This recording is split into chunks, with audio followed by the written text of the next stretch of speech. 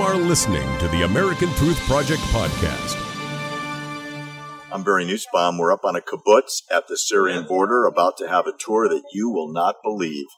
I'm up on the Golan Heights, about a mile from the Syrian border, in front of a British-made Centurion tank destroyed in 744.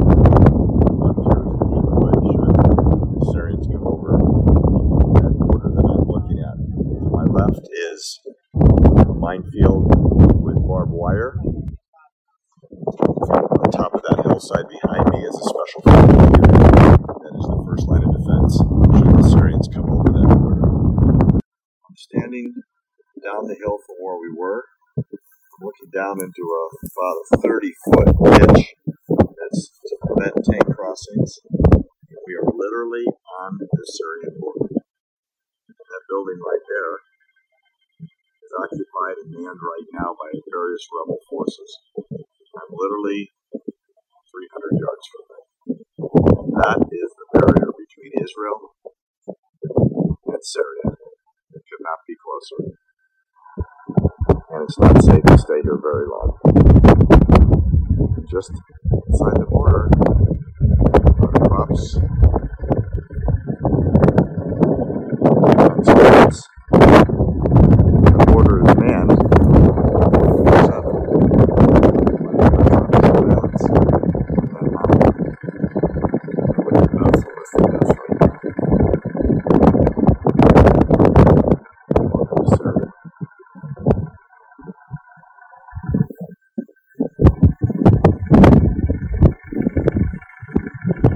There on the Golan, this is an anti-tank ditch, just about a mile and a half from the border, that's intended to be a trap for Syrian tanks should they close the border. This was the Syrian army base where the officers and their families lived, which is now part of the land of Ilan's kibbutz, conquered by Israel in 1967. I'm standing in front of the former head of the Syrian Army Command for the Golan Heights, which was captured in 1967 when Israel defeated the Syrian Army here on the Golan during the Six-Day War.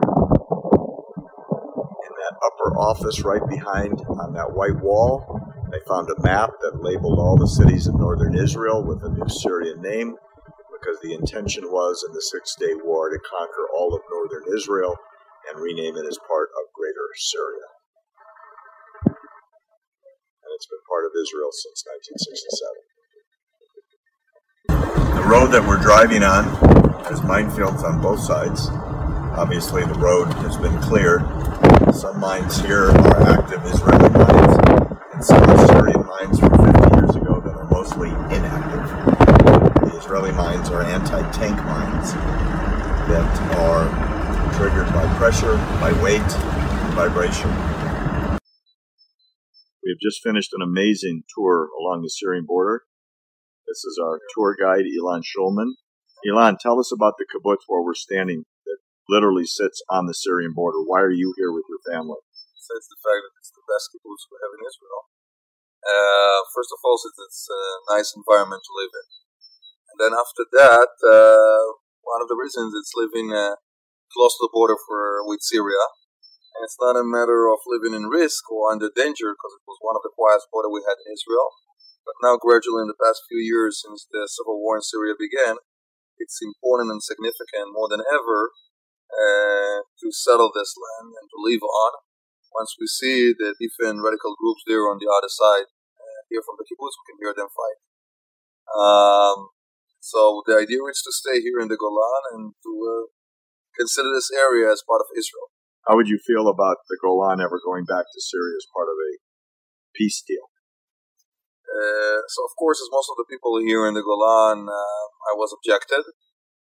It's something that was on the table, and every time before you're taking a mortgage or you're starting to build a house or you invest more in the houses here in the Golan, people fought twice, especially after the evacuation from Gush Katif, Gaza. So now we're pretty glad that it's not a situation anymore, which means that as a result of the civil war in Syria, and it's not that we're happy for that war, but as a result of this question about exchanging the Golan got off the table. This is not something that people talk about or think about on a daily basis. Gradually, we're starting to see in the past few years that there are more and more Israelis moving to this area. We're talking about more than 4,000 in the past 5 years, which is a lot for such a small region with 20,000 Jewish people living. So in terms of what you do as a tour guide, when you're not serving in the IDF on the front lines, how could someone contact you? What's your website? So they can find you for your guide services, which I highly recommend. So first, the easiest, it's by Googling No Other Land, and that's the name of my company. I have a website of golanland.com or Ilan Schulman in Marom Golan. That's awesome. Thank you so much, Ilan. It's been a wonderful day with you. We're leaving the area on the border. That's former Syrian Army frontline outpost in the Golan. There's another building there. This is now Israeli military. This is the road that we just came down with the minefields on both sides. Active mines on both sides. We're sitting on Army land looking into Syria, a live fire area, and some bushes. IDF captain in the reserve on shoulder is guiding us. We'll tell you what you're looking for. Okay, so see that village they call it Ahmadiyya, I think it's close to the fence. From that village we can see over that city that we call in Israel the New Petra. They will call in Syria Medina Bas. Medina City Bas, the political party that runs Syria since 1963. The significance of the city being located on road number 7, which is the main road getting to Damascus, which means the distance from us now, the capital of Syria, is less than 40 miles. It means we're closer now to Damascus than to Tiberias. We have the farmers of the kibbutz working something like a mile behind us, and still not allowed to come here so close. Came in a very quiet day, and seems like meanwhile there's no shooting, something that will change in the next few minutes. Regarding the different groups on the other side, that village there controlled by rebels. I will keep it meanwhile rebels that enter into phase, and then the city over there controlled by the regime. Which rebels are in that city that we're looking at? In this case, we're talking about a coalition that called Jund al-Muhammad, the Army of Muhammad, of 7 different organizations. One of the organizations that considered the most significant in that coalition called themselves Hayat Tahrir Sham, Hayat France, Tahrir Liberation, Sham, Big Syria, or you can call them Al-Qaeda. It's affiliated with Al-Qaeda. So, right, what we're looking at is a village on the border with Israel that is controlled, managed, and governed independently of the Syrian government, run by Al-Qaeda. So we have the village that is run by Al-Qaeda, and we have that city behind that controlled by the regime. Literally half a mile away. Yeah. Maybe less. Where we're sitting, sometimes there's a live fire. Yeah. I will show you after that burned from the last battle, mostly a spillover, and we got 12 mortar shells that landed in Israel.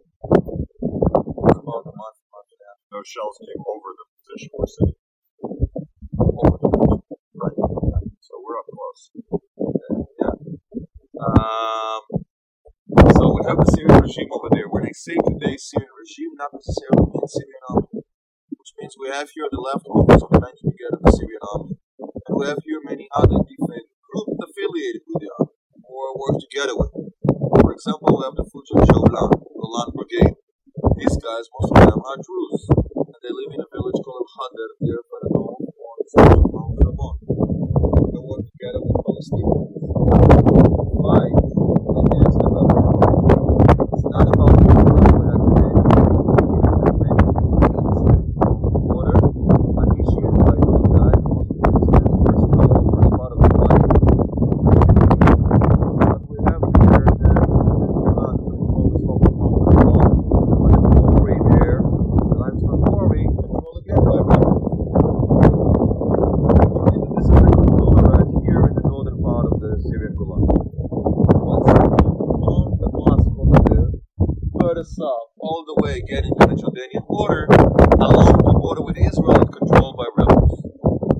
about more than 50 different groups of rebels. So it's not a homogenic force.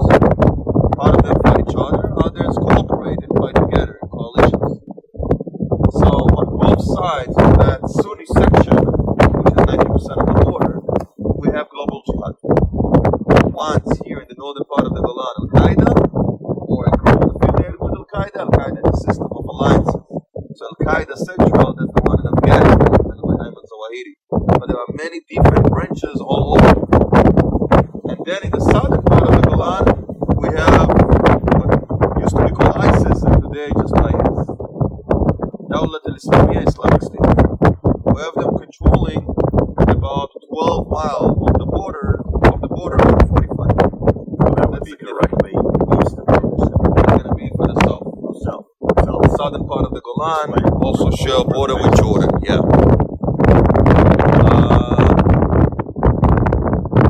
First, why it's so complicated? Why it's such a mess? So just in order to make it simple, it's a mess since the Middle East is a mess for at least 100 years. Before that, things were much more simple. Pre-First World War. Then we're talking about a big Islamic state, which called the Ottoman Empire, with a caliph, replace of Muhammad Abdul Hamid II. And then in a pretty much one clear day during the First World War, the 16th of May 1916, the British Sheikhs, the French Picot, decided to take a map of the Middle East, took a pencil and a ruler and started to draw a straight line, decomposed the big Islamic state into national states, created artificial states as Lebanon, Syria, Iraq, Jordan, and the British said that they expected that with the passage of time that people that live in the state of Iraq will teach them to be Iraqis. Which means completely forgot or ignored from the primordial identities of each of those groups, whether they're Sunnis, Shiites, Kurds, Druze, tribal division, or whatever. So we got here, these are the consequences. 101 years after, 600,000 people got killed in Syria, almost getting to 6 million refugees and almost 10 million displaced. This is still not the end. So let's say 7 years ago, before the Civil War began, Syria was a country of 22.5 million people. A third of the population, 32%, lived below the poverty line, 20% unemployed, and almost half of the population under the age of 19 years old. Means the population there doubled in the past 30 years. They needed water resources. They got the water by the Euphrates, which then by the Turks, the Orontes, they dried because of wrong use of water, and farmers left without water. And a farm without having water cannot work as a farmer, so gradually they started to do urbanization since 2005, moved from the villages to the cities, looking for jobs, which most of them didn't manage to find. 4.5 million people, 20% of the population, living in tents or temporary housing surrounding the cities. And you got a very good reason for an uprising.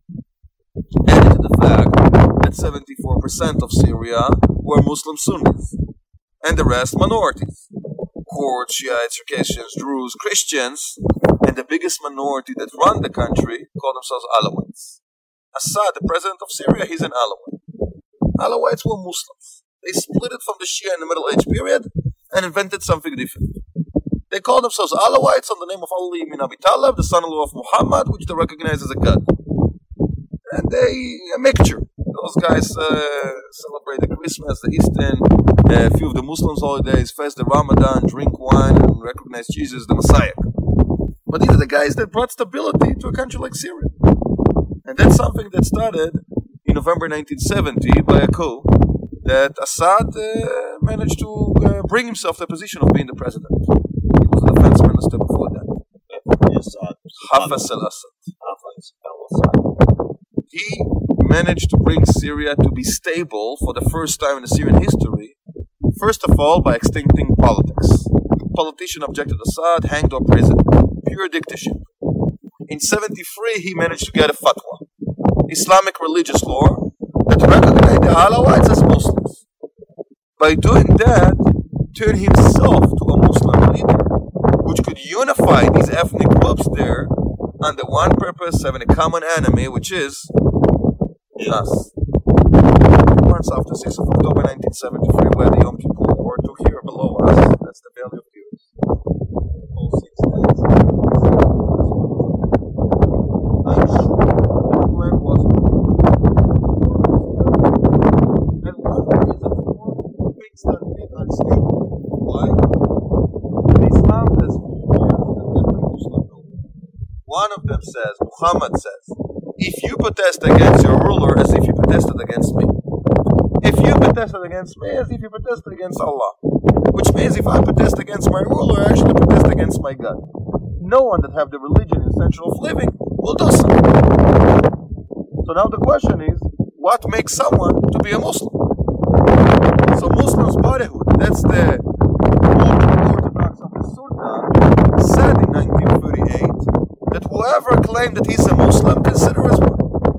Which means as long as I don't sit in the main square of Damascus with my 7 wives instead of 4 drinking beer, which are not allowed, weeping people passing in the street and yelling and recognizing Allah and His laws, I consider as a Muslim. But then as a ruler, I'm probably a bad Muslim. Because I don't run my country by the Sharia laws, the laws of Islam. And then the obligation of the individual is to bring me to be replaced by a better Muslim, but only if he's confident 100% that that revolution will succeed. What's the change? That I will know that I can win without being a prophet. And according to Islam, Muhammad was the last one. So that's something that preserved those dictatorships we saw in the Middle East and kept them stable for a long time as the Syrians. Assad damaged his credibility for losing Israel in 1973. Therefore, he tried to present that war as a victory, but didn't manage to convince everyone. And gradually, Muslims Brotherhood, which was the main opposition, started to get stronger. June 1980, he even tried to assassinate the guy. He was kind of pissed, so he sent his young brother Rafa to a city called Hama by Damascus using chemical weapons, killed more than 20,000 soldiers. No one tried to mess with that guy. Syria got very stable. We managed to get a very quiet border, which was good enough. June 2008, his son Bashar al-Assad replaced him. December 2010, we had that guy from Tunisia, Mahmoud Bouazizi, 46 years old, studied for economy, finished his first degree and found himself with a vegetable stand in a small town called Kutuz. Kicked out by police officers, was fascinated by the situation and put himself in debt. In the age of Facebook and Twitter, that was the spark that started the so-called Arab Spring. It spread into Algeria, Libya, Egypt, Morocco, got into Syria in March 2011 by a child. He was 13 years old. His name was Hamza al-Hatib, son of farmers that lost the land because of lack of water, and started to spread people in a city called Dar'a, further south, waiting Yalla Rah Yabashur. Get out of Yabashur. That's how people say Yabashur president. The child disappeared. 2 days after, dead body of the parents and the prosecution. And I think that was the straw that broke the camel back. Since from that point, we started to see things escalating. Assad used his army for shooting the protesters, as he taught by his father, who was the Syrian army. Other words are Germans. His tribe, we call it the Kartaha gang. Kartaha is hometown. But the rest of the army are Muslim Sunnis that realized they killed other Muslim Sunnis, their own people. Many of them defected and formed the Free Syrian Army. That was the first militia of rebels. Gradually, those guys gained more and more land, considered as a threat on the army, which they were part of several months before that. And that's when Assad decided to use his Shiite friends, Iran. Iran, as a very sophisticated country, didn't want to get their troops inside in the first stage. So they sent their proxies from Lebanon to Hezbollah. Hezbollah, body of God, religious Shiite organization. And turned here a civil war to a religious Sunni Shia war. And the Sunni Shia war couldn't stay in the borders of Syria. And it brought the intervention of the Sunnis countries. Turkey, Saudi Arabia, Qatar, the Emirates, and Jordan. Into that mess, we started to have all kinds of different organizations getting involved. For example,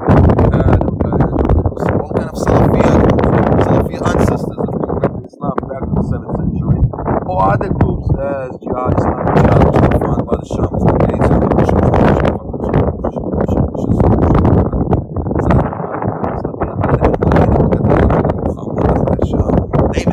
ISIS. And we're trying to say they turned to a big mess, which we learn something very simple from. These are Sunnis, and they fight Shiites. And these are Shiites, and they fight Sunnis. And these are Sunnis, and they fight. It's not a shoot now.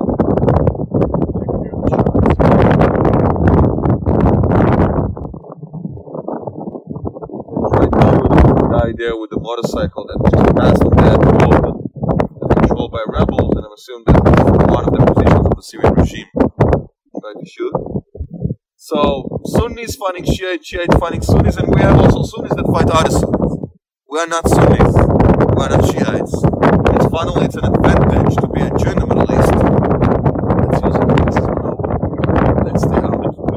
That was the Israeli policy since the beginning. Together with humanitarian aid. Which means that it's not only that those injured get into Israel almost without asking questions, they can get treatment, medical treatment here, but then have to run over the border. There's few sections, a few places along the border that we can get those people from. Once we used to work with field hospitals, one of them was very close now to us. Today we prefer to bring them to the civilian hospital, mostly because of the numbers. We're talking about many more today than we had then 5 years ago. And then on the way back, Israel do follow up, which means that we won't accept them as refugees, but on the way back, Israel will send medicines, painkillers, food supply, diapers, baby food, prosthetics, basic needs. And more than that. Across the border. The idea is gradually to give humanitarian aid, mostly to the refugee camps on the border, on the Syrian side. Of course, the idea is not giving those things to the radical groups, but only to the moderate ones, which eventually create almost a buffer between us to the radical ones, or those ones that affiliate with Iran. Normalization almost with Syrians on the other side, and definitely the closest relationship that we had since ever with Syrians. In the same time, we understand the situation is very dynamic, and the fact that we have them now along the border doesn't mean that we'll have them in a month. Things change, and they exchange land. Gradually, I think that it will acknowledge the fact that we have here on one hand many different groups fighting each other. Menachem Begin said in the 80s we got into the Iraq war, I wish both sides were blood. In this case, it's much more complicated. Into that vacuum, we're starting to see here of unstable regimes, if there exists. We have the radicalization inside.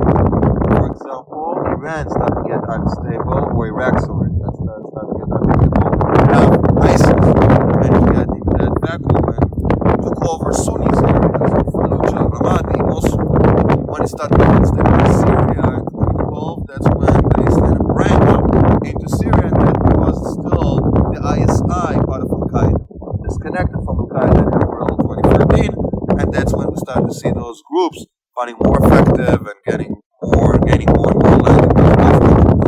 So gradually now, that turned into ISIS. That turned to ISIS.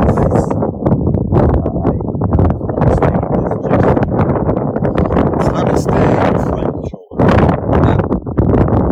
Islamic State, the name in this case is important. We call them ISIS. Means Islamic State in Iraq and in Syria, which means we still put them in a very specific territory, as they talked about until June 2014. But once Abu Bakr al-Baghdadi in 2014, he actually started calling Islamic State. Because now being a caliph, standing in the head of the caliphate, that's not only about Iraq and Syria, that's about getting the caliphate of the Salafiyah of the 7th century from the north of Africa to the east of India. So they started talking about Qasr al-Hudud, breaking borders. For Qasr al-Hudud, it's not only something that's relevant to ISIS, but to many other groups, and I would say even the individuals that live in those countries of the Middle East today. Which means that this Arab Spring managed to cut the heads of the pyramids.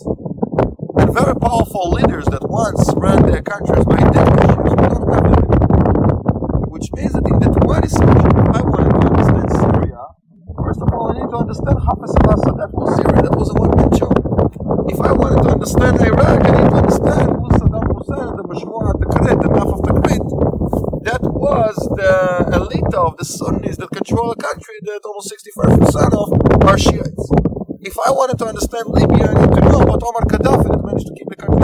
43 years by Dr. Farad, Buddhist. If I wanted to understand Iran, I need to understand Ruhollah Khomeini or Ali Khamenei that managed to run their country by the revolutionary guards. If I wanted to understand Saudi Arabia, that was King Salman or the Saudi House, or Yemen with Ali Abdullah Saleh, or Jordan with Hussein, or Mubarak, means those were powerful leaders that managed to run their countries by their armies. Not anymore. Which means that today it's about the individual. And the individual in age of social media is pretty strong and pretty effective if you want to gather people around him and protest together. And the individual don't care about the state. He cares about his hamula, the big family, his tribe, his ethnic group, his religion. And if the state is good for my tribe, I'm going to be good for the state. But if the state is bad for my tribe, I will fight that state. The state cannot be good for all the different tribes, and therefore we're always going to have tribes that will fight the states, or different groups that fight. And that's the new chaotic Middle East that we're facing now in the 21st century. Which means we cannot come with the mindset of the 20th century and bring solutions once the situation is very different.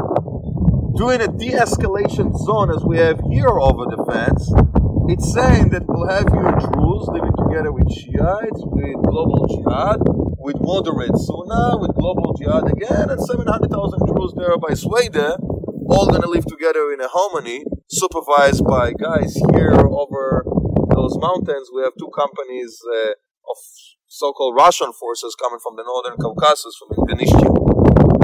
And those ones in southern part of the Golan came from Chechnya.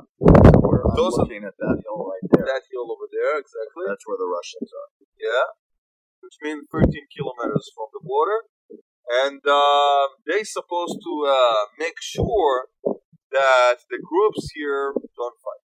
So it's not going to work. 7.5 miles that way are the front lines of the Russians. Yeah. Overlooking this village that we're looking at the border.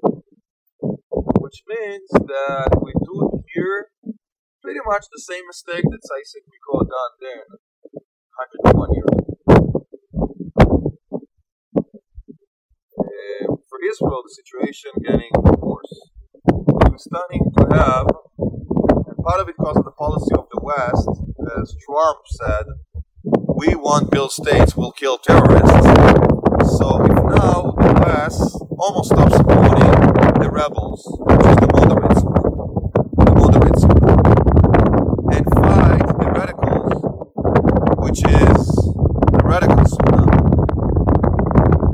fight the Shiites. Which means that gradually IS territory is shrinking. And who's the one that get inside? The radical Shia. And that's Iran. And some point in the future, there's going to be part of Iran or controlled by Iran. It's an option. It's an option. It's something that might happen. And that's one of the main things that Israel concerned for. Which means that as part of that nuclear agreement, Iran got a legitimation to even be involved in all kind of agreements taking place in Syria. Hopefully. And gradually dominate many parts of Syria. That's the situation today. It might change now as the changing of the policy we all hope for. And into the vacuum that the policy of Obama left, of staying out, Russia got inside. Which means that today, this is bad, but this is the situation for Israel. We have US that's getting a little bit less significant here. We have Russia that's getting more. And we have Iran. With Russia, we do have a relationship, definitely not as close as with US. With Iran, of course, we don't have. And this is something that we have to deal with, which means that this probably won't be the quietest border we have in Israel, as we had for 40 years.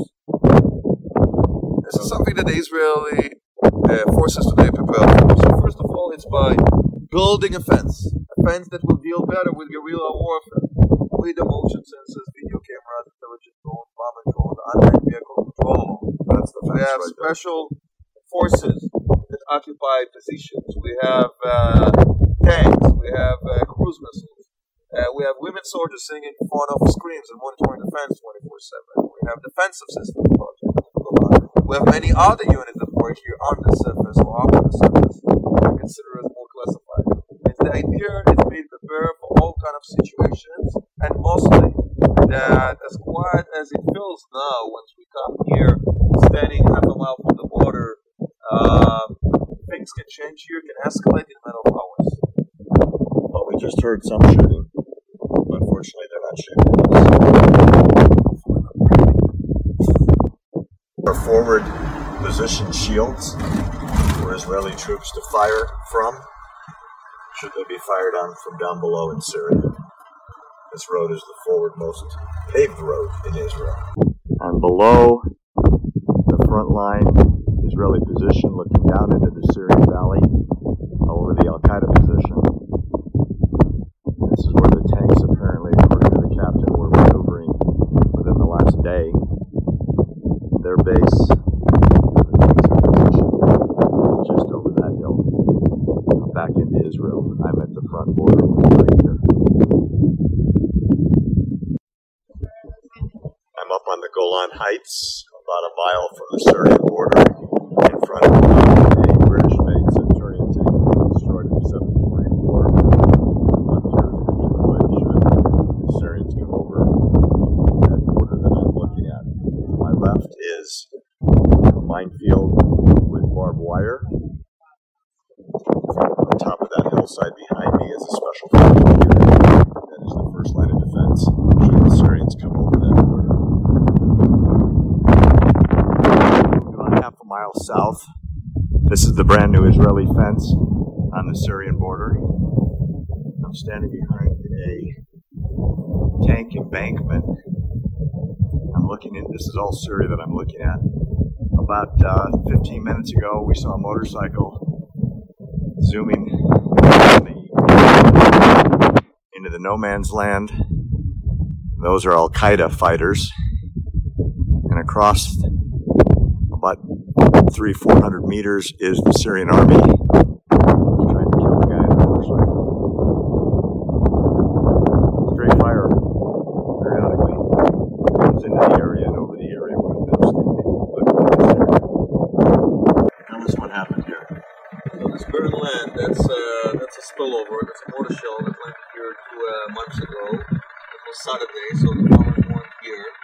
And just in between the vineyard of the kibbutz, the apple orchard on the other side. Farmers came here, a lot of them with hoses, a lot of them with buckets, and gradually fire trucks came, no planes. They fly here, civilian planes up over the border, and eventually went up. But this is something that turned into routine here. We covered something like once a week. And that mortar shell flew over the position where we were. I hope you enjoyed our tour of Syria, at least from the Israeli side. Please go to our website, www.americantruthproject.org, where you can sign up to be on our mailing list so you never miss an important episode, or you can write to me, Barry, at americantruthproject.org, and I promise to get back to you. I'm Barry Nussbaum. Thanks for listening to the American Truth Project, a 501c3 nonprofit. Please subscribe to our podcast and follow us on our social media channels to stay plugged in to the truth. Go to americantruthproject.org and subscribe to our newsletter to stay informed on the latest news.